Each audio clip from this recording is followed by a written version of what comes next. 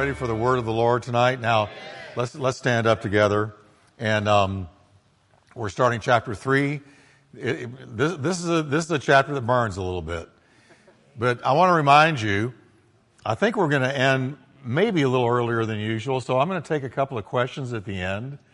If you have any questions about what I go over, I'm going to go over some things that might cause some questions, or there's something else you've been wondering about the Bible. I'm going to take a couple of questions.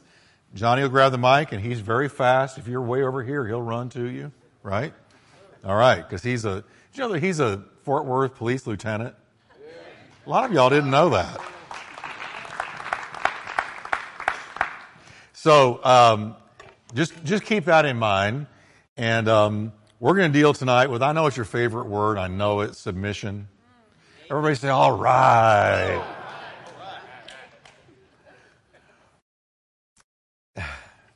Yeah, a man said, right on.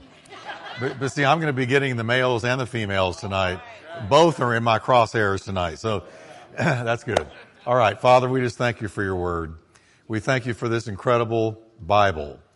Thank you, Lord. This is the sacred text. This is the very God-breathed word, and we come to it, Lord, thanking you for it.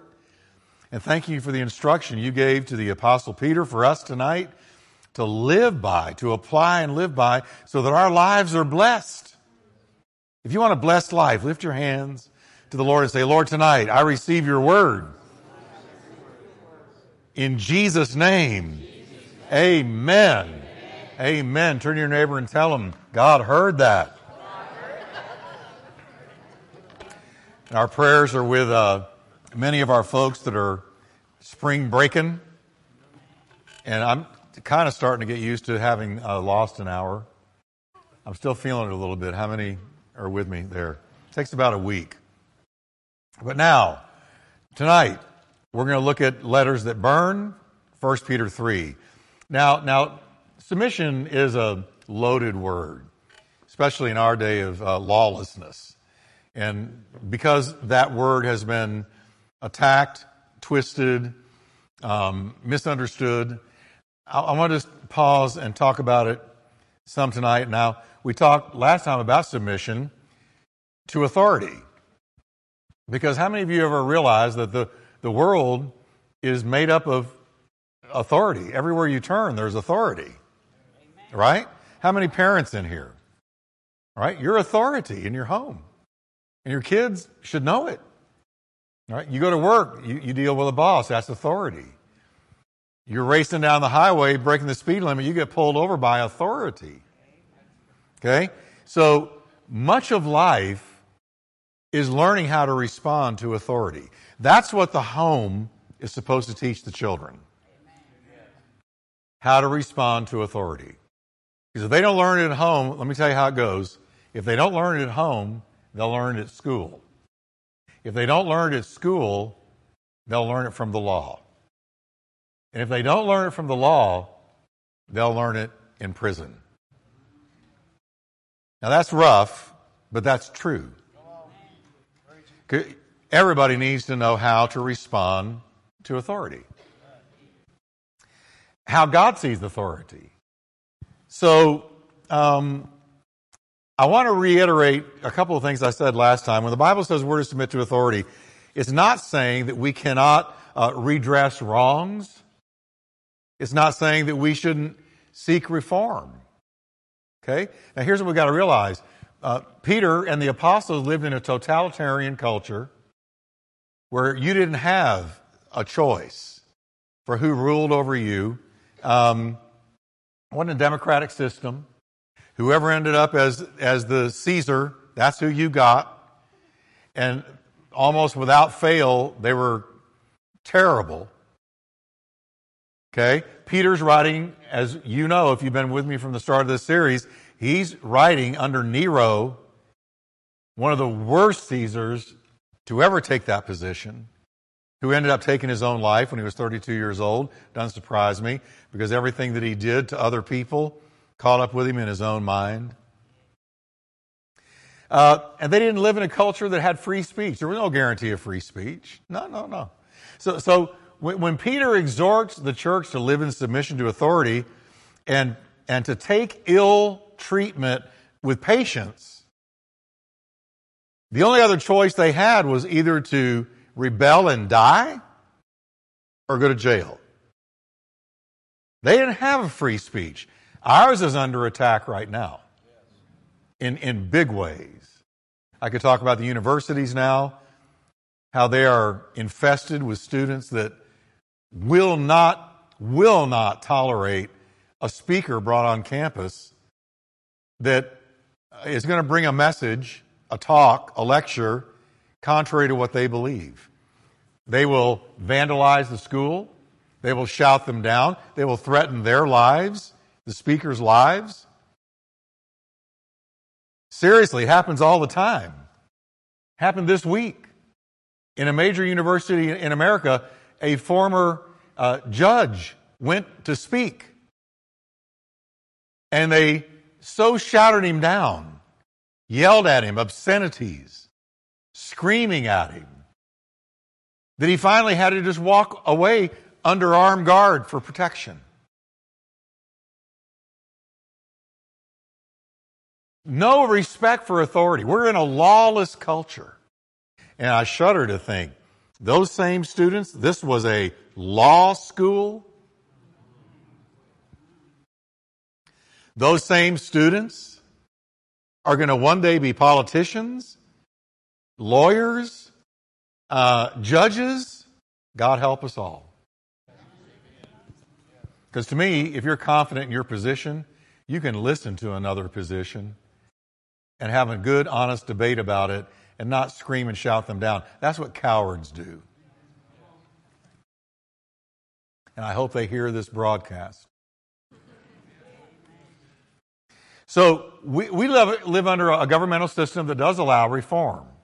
Okay? You can address wrongs that are committed. It's how you address them that matters the most. You can do it right by moving through the legal system or by voting in the right people, voting out the wrong people, or seek some other peaceful way to do it.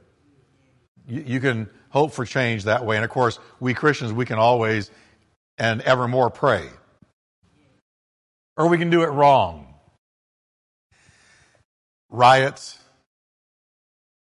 involving yourself in property damage, threats, insurrection, or other unlawful means to bring about change, that's not going to fly. God can't bless that.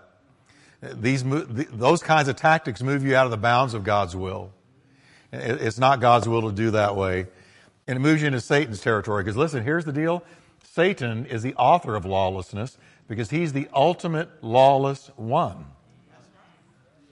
Okay? The Bible is crystal clear about lawlessness. And if you're going to break a law, be sure that the law you're breaking is a law that is forcing you to go against your Christian conscience. Then you practice civil disobedience. Say, I'm sorry, like Peter said to the Sanhedrin, the legal authorities of his day, he said, we must obey God rather than men. He said, if somebody walked in tonight, authority figures, police, for instance, Johnny wouldn't let it happen, but in case they did, and said, you can't preach in Jesus' name anymore, I would have to say, sorry, I'm going to have to disobey. And hopefully, by God's grace, that's what I would say. And I would say, see you Sunday, I'll be preaching Jesus this Sunday. Okay? But here's the deal. That's civil disobedience. Because that's a law telling me to break God's law and God's command. I can't do that. But that's the only time that I should stand against a law and refuse to obey it. If I had a boss who was requiring me to do something illegal or immoral, I would have to say no. If I lose my job, I lose my job. But I will not sacrifice my Christian conscience or my faith in God to obey you. Okay? Paul said, don't be bound together with unbelievers. For what partnership has righteousness and lawlessness? Lawlessness. Paul even calls the coming Antichrist the lawless one. He's the lawless one. Antichristos, the lawless one. So I hope that clears up a little bit, because there's always a little bit more that might need to be explained when you're dealing with something like submission. But we're not done with submission yet. Hallelujah. Because Peter continues in chapter 3, right out of the chute, verse 1, submission at home. Verse 1, wives. Every wife in here say amen. Amen. And then say, here it comes. But like I said, hang on, because I'm getting to hubby right after you. All right. But what does it say? Likewise, be submissive to your own husbands. Now, I like to add right here, because husbands love that verse. Okay? But here's the deal. I like to add this. Paul also taught husbands to be submitted to wives. Submission is both ways. And if you've been married more than a week, you know that's right. You with me? All right. Now, this passage runs completely, entirely against the attitude of our generation and our culture, where feminism has ruined women's lives. The whole doctrine and teaching of feminism has destroyed women, dating, marriage, and men. Now, I'm not talking about getting equal pay for an equal job. That's not what I'm talking about. Stop and ask this question a minute. Is the Bible the inspired Word of God? Yes. Is it? Yes. So that every word in it, in the original manuscripts, was breathed out by God. Yes. So if it's God's word to mankind, God must know what is best for the wife and best for the husband. He's not out to ruin our party, ruin our fun, make life miserable. He only acts out of love. A God who is literally love cannot do anything but what it flows out of love. No way. So, the very first objection typically raised regarding submission is this one. But what if they're not worthy of my respect and submission? How can I submit to a man that hasn't earned it? Who may even be utterly unworthy of honor, who doesn't even walk with or know God, who leaves his dirty clothes everywhere and junk in the sink, and who is not what I thought I was marrying. Hey, you never marry who you thought you were marrying. There's always surprises. But it can be done. He said, I want you wives to listen to this. Be submissive to your own husbands. Now I'm going to give you the key to submission on anyone's part. A man's part, a woman's part, towards a boss, towards the law, towards anyone. Here it is. Colossians 3:23. Whatever you do, do it heartily, as to the Lord, and not to men,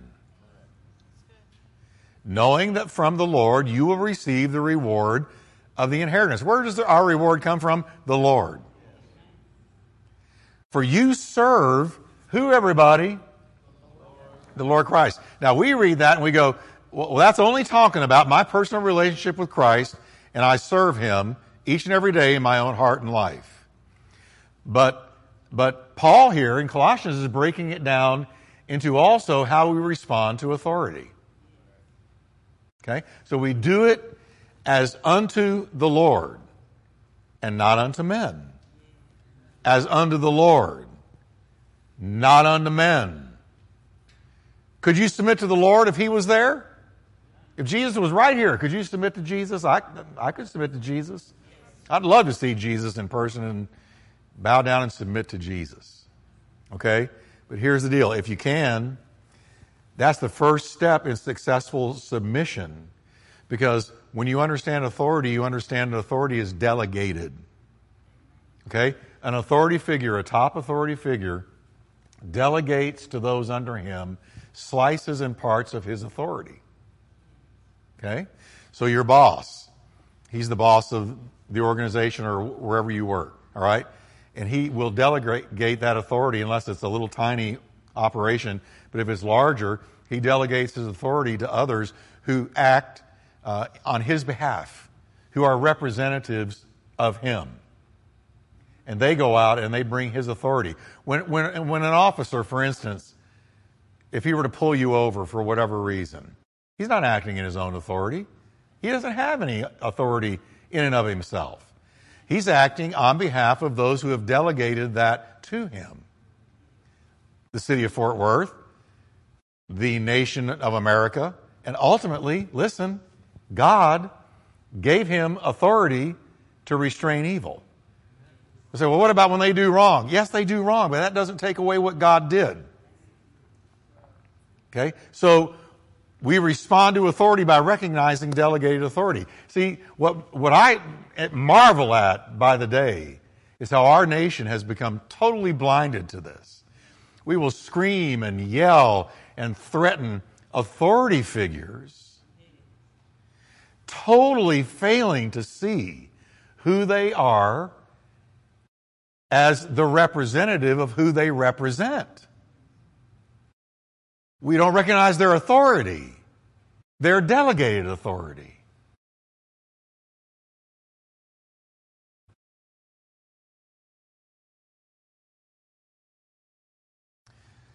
Peter's words here are about an attitude of trust in God while you practice submission. Now, I got to add this as well. When I'm talking to a wife in a marriage, if the husband is abusive, I'm talking about you're in fear of your life, you're in danger, you've been physically abused. Do you know that Nicole Brown Simpson was counseled to go submit and stay in a situation where she was being abused? I would never tell a woman to go back into a situation where her life was in danger. No. And die for what? No. Again, I got to footnote these talks about submission with things like that, because I've dealt with real life, pastoring as long as I have. I've sent women to shelters to save their life. And I'll do it till I go to heaven, because no way she's supposed to submit to that. Right? Can I have a better amen than that? I mean, we're Christian, but we're not stupid.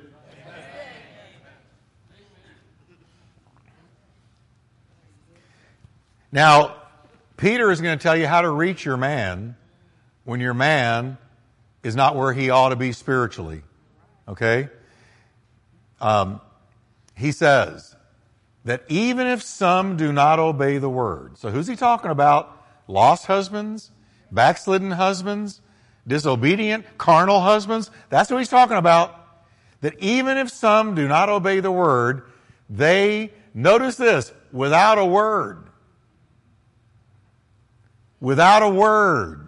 may be won by the conduct, by the what?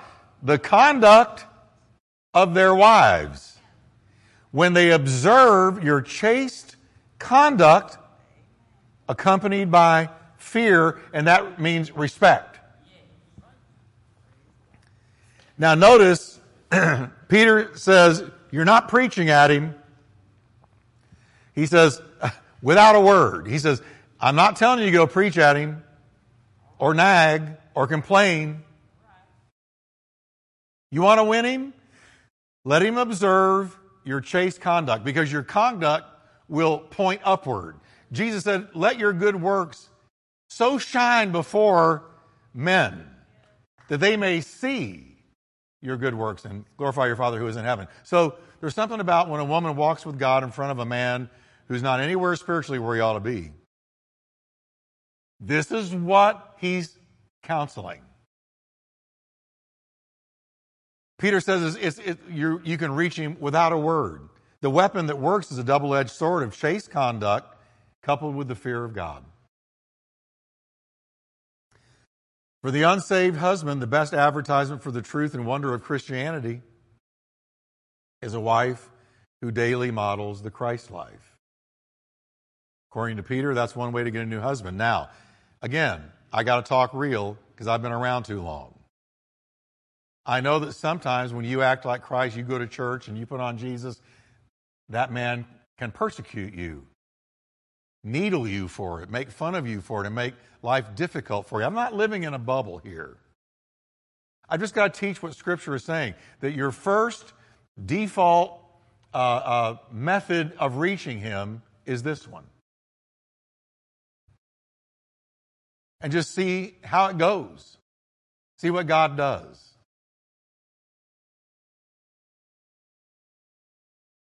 For the unsaved husband, there's something about a godly wife that begins to talk to him, especially if she's not preaching, nagging, or complaining. Now, I'm just reading the Word here. Don't get mad at me. I'm just reading the Word.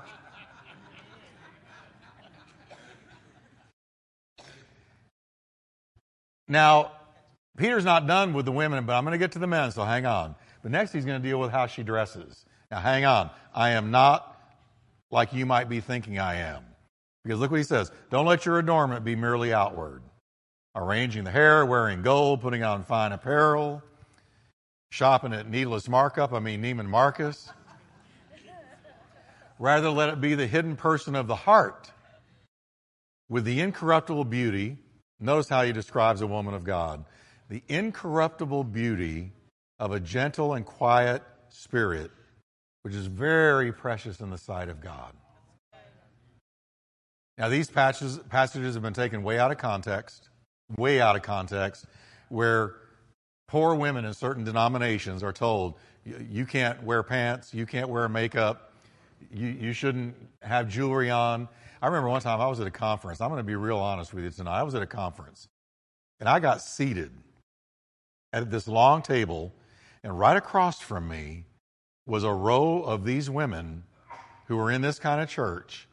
They had on no makeup, dresses, hair in a bun. I'm not saying nothing wrong with the hair in a bun, but they all had their hair in a bun. And they looked so miserable. And they're staring at me. They're in dresses. So no jewelry, no makeup, hair in a bun. They have been told, they have had this verse twisted to them, where if you're godly, this is the way you will look. And you won't wear that jewelry or those pants or any of that other stuff. But they were looking at me like I don't know what I did or didn't do, but I don't know that they liked any men. But they're looking at me this way, and I thought one thing to myself, I'll bet they're fun at home too.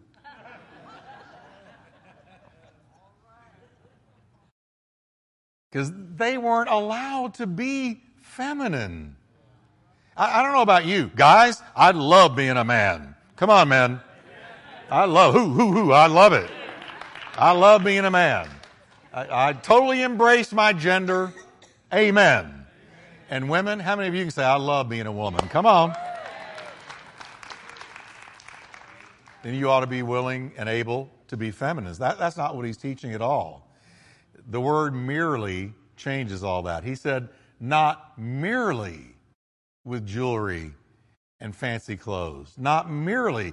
Not ever, but not merely. Not only. Don't let your adornment be merely outward.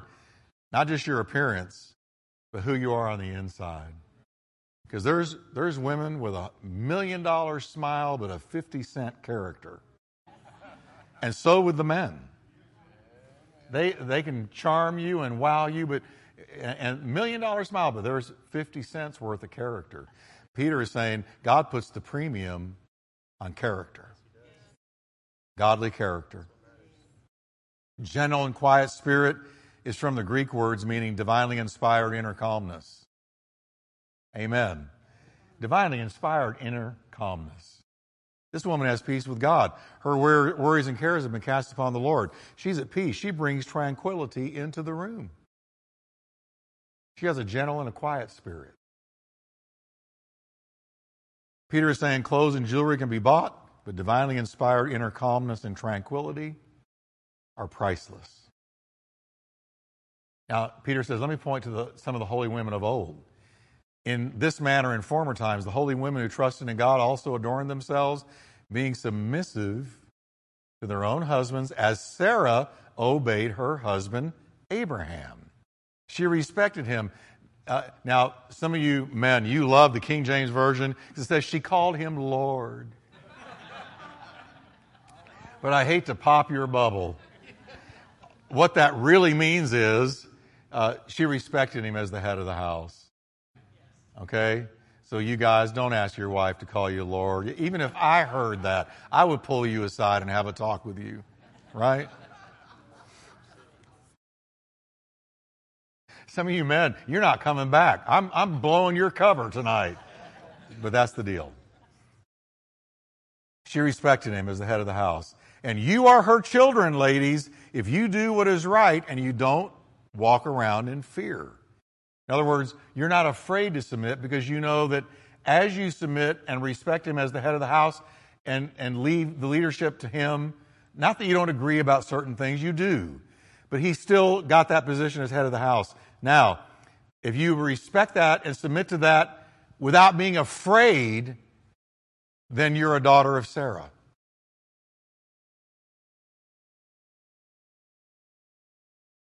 Amen, Pastor Jeff. Glory to God.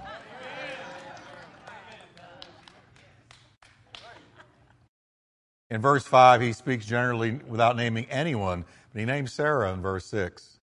Peter says that Christian women have a spiritual inheritance in Sarah. Do you hear that, Christian ladies? You have a spiritual inheritance in Sarah. Okay? He was the father of our faith. She's the mother. Wasn't always easy. She followed him to Egypt, and when he lied, she just kept her mouth shut. He lied about who she was. He said, look, I'm going to tell him, you're a very pretty woman. I'm not going to get beat up and maybe killed because they want you. So you tell them that you're my half-sister. Not that you're my wife. And when they came to get her, she didn't say one word. She trusted God. She was carried into a wicked king's household, and God plagued that household with sickness and death and trouble. And God spoke to that king and said, you better get rid of this woman. She is the wife of a prophet. And he took one look at her, told them to get her, and took her right back to Abraham and said, why'd you lie to me? Now there sits Sarah. She never had to say one word. She's got the grin of a Cheshire cat because he's busted now. But it all happened as she stayed trusting in God in the place of submission.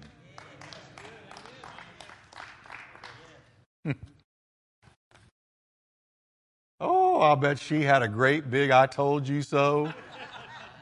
Now, whose daughters you are if you do good and are not afraid. Sarah had no fear in her submission. She trusted God. Now, Peter turns to the men. All the women say amen. Amen. Now, husbands, likewise, dwell with them with understanding, giving honor to the wife as to the weaker vessel, and as being heirs together of the grace of life, that your prayers may not be hindered. Ooh. Now he's messing with me because my prayers being answered are hinging upon how I treat my wife.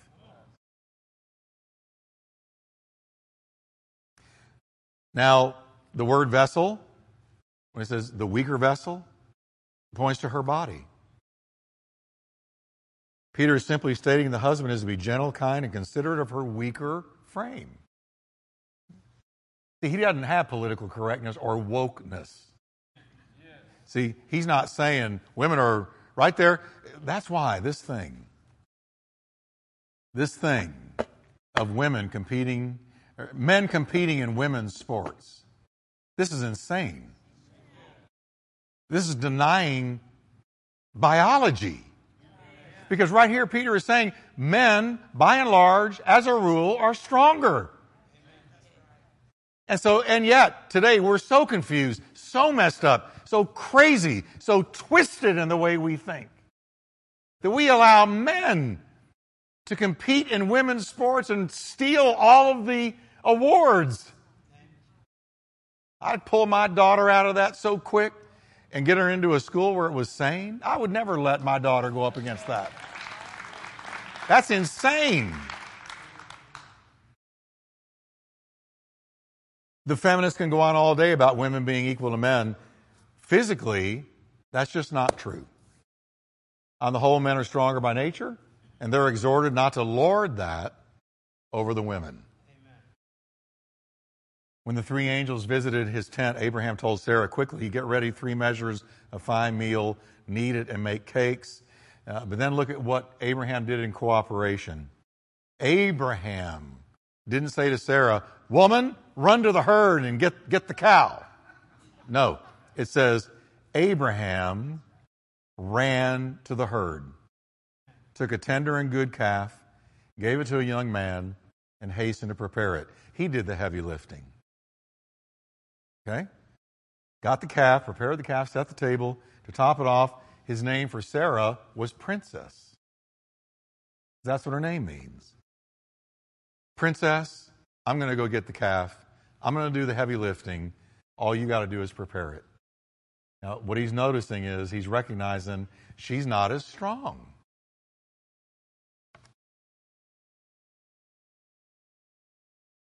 There's nothing wrong with that. It doesn't mean she's less intelligent, less gifted, less capable, less talented. None of that. He's not saying any of that. He's just saying she's not as strong. So in picking things up around the house, doing difficult manual labor, the man should be considerate of her limitations. Step up to help, because Peter says you are heirs together of the grace of life. Here's the incentive. If you need to know that if you don't do that, you can risk your prayers being answered. Hindered. That's an interesting word. Hindered is from a Greek word used to describe hindering someone by breaking up the road they're traveling on. Okay? It's used to describe somebody who's detained unnecessarily. I don't want to be detained in my prayers. Are you with me, everybody? I don't want to be detained. Okay? Paul uses this word to explain to the Romans why he had not yet visited them. He said, Satan has hindered me. Same Greek word. I've been hindered. There's junk in the road. I can't get around it or through it. And that's the way your prayers are when it's not right at home. Men.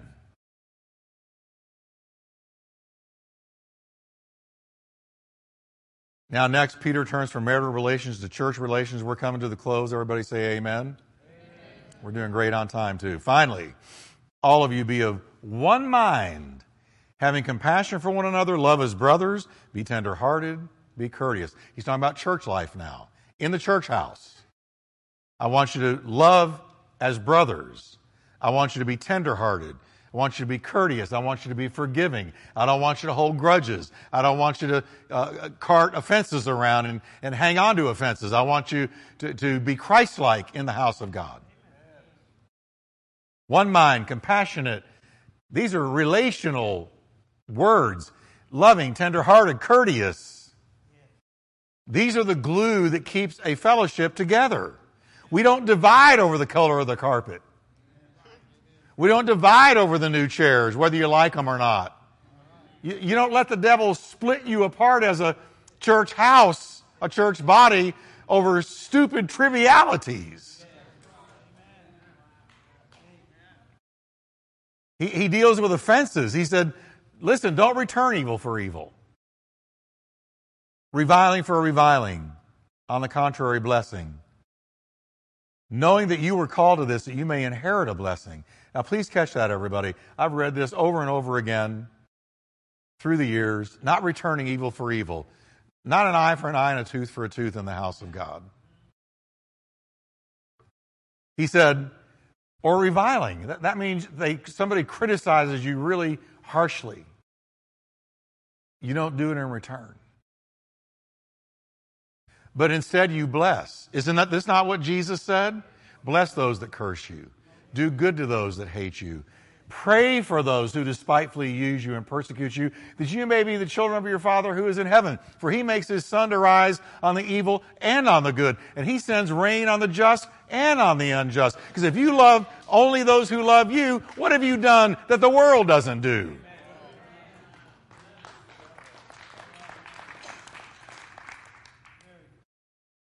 So he says, first, the law of retaliation. Don't do it. Don't take vengeance. Paul said in Romans, don't avenge yourselves. Give place to wrath, for it is written. Please catch this. This is so powerful. Let me just quickly draw a little picture. Give place to wrath. Place there is topos. It's the Greek word topos.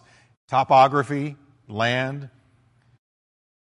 What God is saying here is when somebody wrongs you, don't retaliate in kind.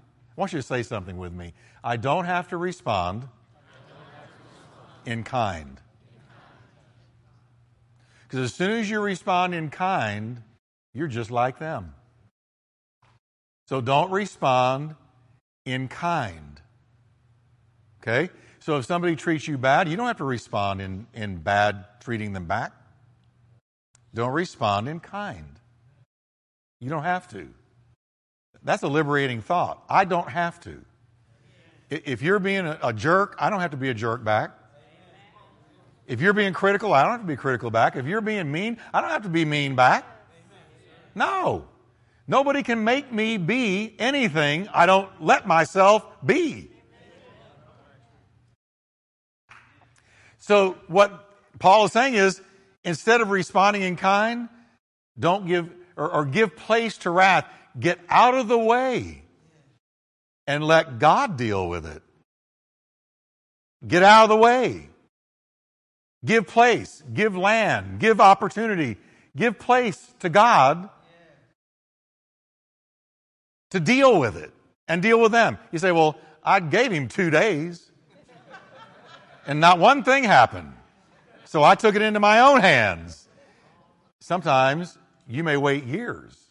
The thing is, you got to forgive and move on with life. But you don't have to respond in kind. You don't have to respond in kind. Get out of the way. God, but as long as you're standing there taking vengeance, God's hands are tied. Because you got to get out of the way. So how do you get out of the way? Lord, I just give to you what they just did. I give to you what they did. What they said. You saw it. You heard it. You know it. So I forgive and I'm moving on with life. I've seen God deal with people that I really felt wronged me quickly, and I've seen it take years. But sooner or later, the chicken comes home to roost. Don't be overcome by evil, but overcome evil with good. Now, it's not saying you shouldn't respond to a terrible accusation. If somebody accuses you of something really terrible and it's completely false, Matthew 18:15, go to him. If your brother offends you, go to him. Between you and him alone. And tell him his fault. If he hears you, you gained your brother. He's not telling you to just sit there and take abuse all day long if it's something that you really do need to clarify or clear up because people are starting to believe something utterly false. It's saying don't be vindictive, don't be vengeful, spiteful, living by the eye for an eye and tooth for a tooth and all of that.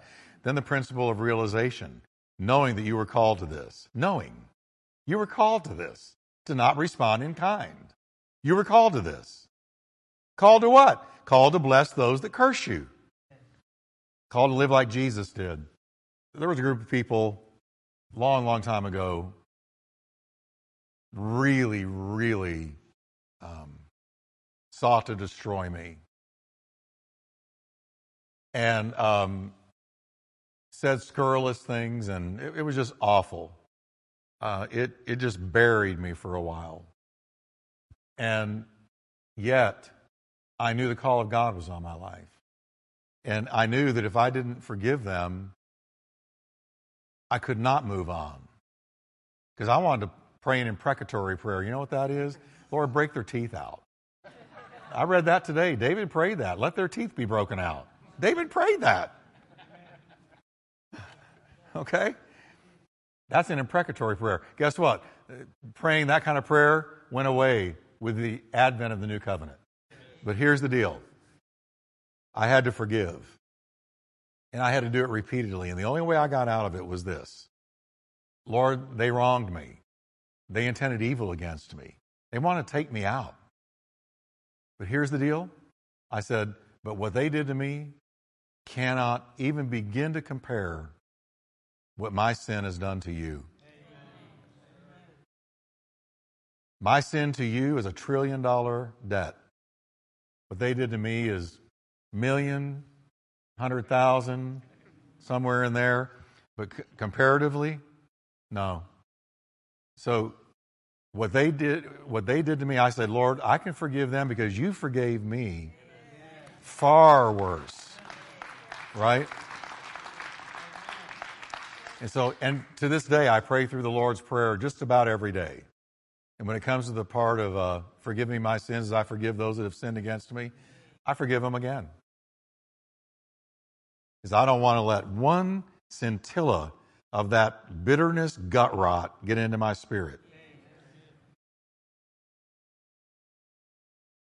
So you got the law of retaliation, don't retaliate. Realization, you got to remember what God's called you to. And last, the law of remuneration, that you may inherit a blessing. You want to inherit a blessing? Don't respond in kind. Pray for them, all right, if you want to inherit a blessing. So let's read together the last 3 verses, 10 through 12. We'll put them right up there. Let's read it together. For he who would love life, is that you? Yes. And see good days, is that what you want? Yes. Come on, everybody. Then what do? Let him, read it with me, refrain his tongue from evil and his lips from speaking deceit. Let him turn away from evil and do good. Let him seek peace and pursue it. For the eyes of the Lord are on the righteous, and his ears are open to their prayers. But the face of the Lord is against those who do evil. And that's it. Wasn't that good stuff tonight? All right. I want to take a couple of questions. Anybody have a question? Okay, I got one here. And one over here, and okay, there's a couple. Go ahead. Hey, Pastor. Hey, Jonathan. So tonight's passage that we went over reminded me of 1 Timothy chapter 2, verse 9. Paul kind of gives this same instructions for apparel. Anyways, later on in verse 15, this verse always kind of stuck out to me, and I could never really understand it. It says, "But women will be preserved through the bearing of children, if they continue in faith and love and sanctity with self-restraint." Another translation will use, "But the women will be saved through the bearing of children." What does that passage mean? He doesn't mean sozo, right. Saved. He doesn't mean saved for heaven. Mm-hmm. What he's doing there, and again, this goes so against the feminism of our day, but he's magnifying the power of a home life.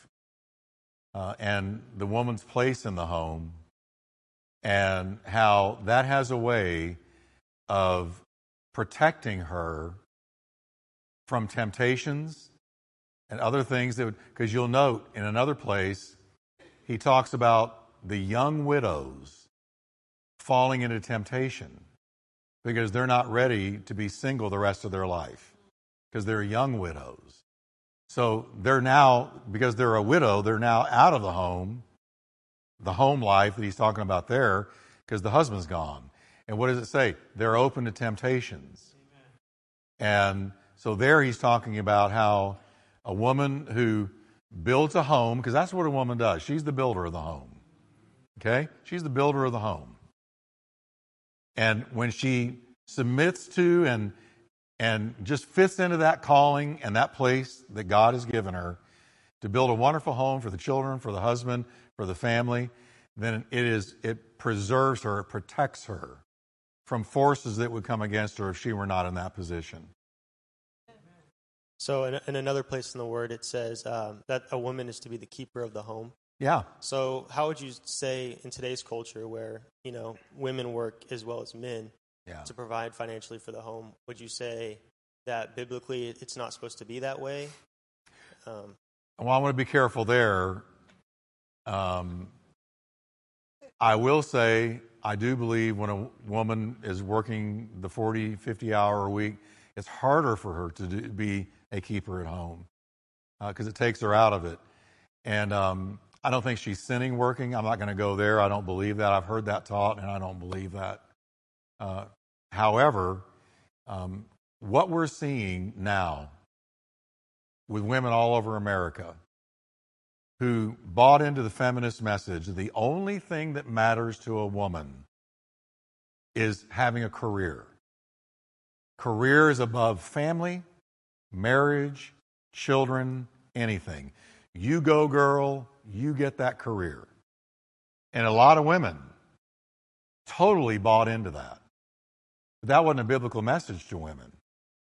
They bought into it, they got a career, and became very successful in a career, made a lot of money sometimes, yet they wind up empty, alone, childless.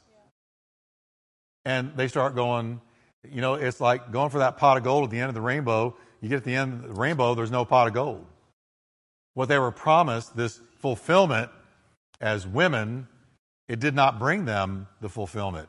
Because a woman, I'll probably get in trouble here, but a woman, when she has built a home and has children and is surrounded with children and has built a family, that is where they're happy. And I know I'm not a woman, but I've been around a while. I've known some women.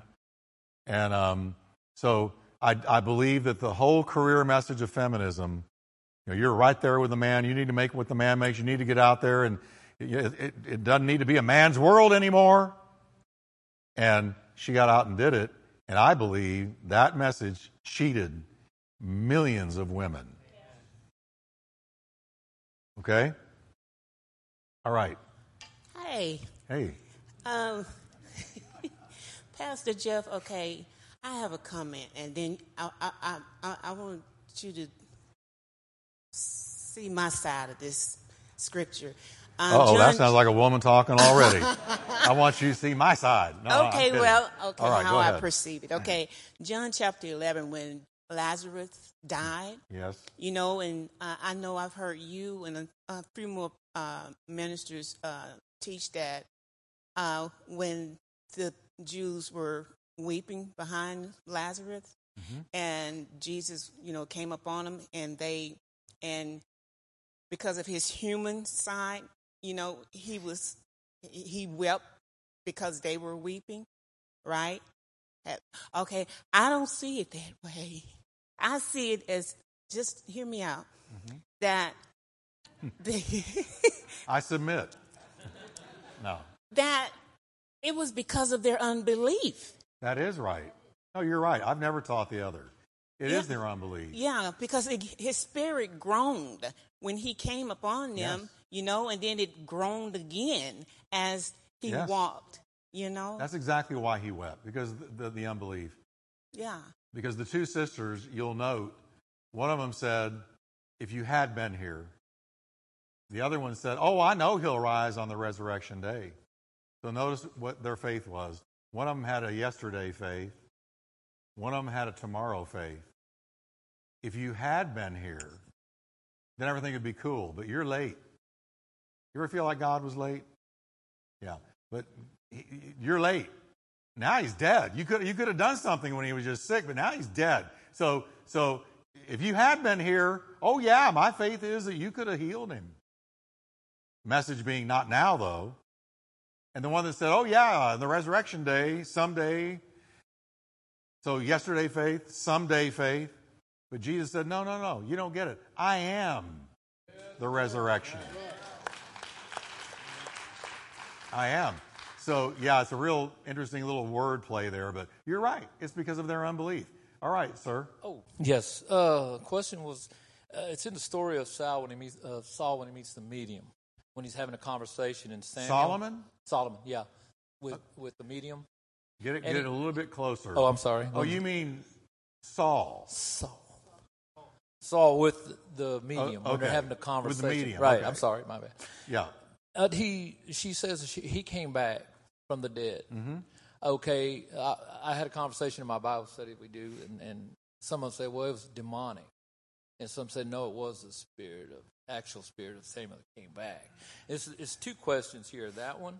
And then later on, Samuel actually tells Saul that you and your sons will be with me. Yeah.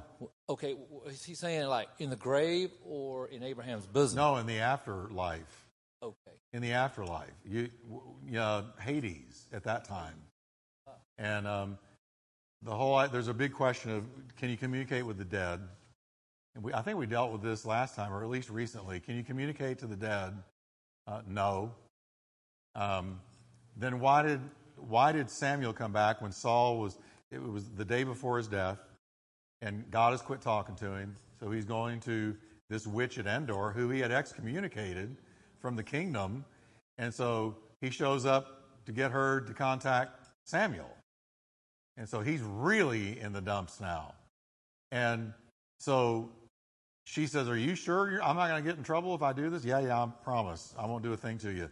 Well, suddenly Samuel appears and predicts to Saul his death the next day, as well as that of his sons. Now people go, well, she brought back the dead, so does that mean that mediums can do that? And since that happened on Saul's behalf, why can't I go contact, through a medium, somebody who, like my late wife, my late husband, my late children, whatever? What's wrong with it? Okay, this is one of those times in the Bible where God did something that was the total exception to the rule. Now let's remember, like the Mount of Transfiguration, Jesus is there, his garments start glowing white as snow. Suddenly here's Moses and here's Elijah. Well, God allowed them to come back to earth. We have to assume out of Hades, which is where you go. In Old Testament times, if you were righteous, you went to the good part of Hades, Abraham's bosom. If you were not righteous, you went to the bad part where you were tormented. And Hades is a waiting room, waiting for the great white throne judgment in Revelations 20. So, in those days, Samuel came from there. So did Moses and Elijah. So why did God allow it? Don't know. He just did. Was he putting his seal of approval on witchcraft or sorcery or necromancy? No. Because he forbids it clearly in Scripture. It could be that he just wanted Saul to be told by Samuel, you're doomed. Tomorrow's it. Maybe it gave him one day to repent. Who knows? I don't know. But I do know it does not in any way validate sorcery or witchcraft or any of that. Because the quickest way, I read this week of a story of 28 girls. I think it was 28. Were playing with a Ouija board. And all of a sudden, all of them like collapsed or got sick or something and had to be taken to the hospital because the thing had started moving. And they opened themselves up to true evil. So you don't mess with it. No. There's no ghosts. There's no departed spirits of your lost loved one walking around with unfinished business. And when unfinished business gets taken care of, then they can go on to their rest. That's Hollywood. Okay? All right, one more. Charles. Yes, this is a twofold question. We got Easter coming up, and so this has to do with women and Easter. And I was what? Women and Easter. Women and Easter? Yes. Oh, boy. Okay. It's not that bad. Okay. All right. Well, we know, I was actually weeping some yesterday. I love the book of John, and I love John 20, where Mary Magdalene runs for Peter and John, the other disciple. We know it was John. And so she calls them to come to the tomb. And so they come to the tomb and they look in the tomb and they see the stripes of, linen and all that are there. Yeah. And then, they go home, okay? And Mary is outside weeping. And she's, she's in deep sorrow. Where have they taken my Lord, Yeah. And so she comes inside the tomb. I think this was very shortly after that. Because later that evening, it was the same day, too, when they went to the, he showed himself to the disciples. Yeah. And so here, she sees two angels. So I said to Sandy, this is a Pastor Jeff question. And I said this yesterday because I was reading this yesterday. And I think the men didn't have the spiritual eyes to see the angels. I don't think they disappeared and reappeared for Mary Magdalene. I don't know. What is your thought? Because I think it happened simultaneously, that this happened in rapidity. And so here, when Mary comes in and goes inside the tomb, she sees two angels. The guys didn't see it. I think there are some instances where women, and Sandy agreed with me readily, have more spiritual perception, than men do sometimes. What do you think? Yeah. What are your thoughts on that? I don't know. It's interesting. Mary Magdalene became the first New Testament evangelist. Yes. Pretty much.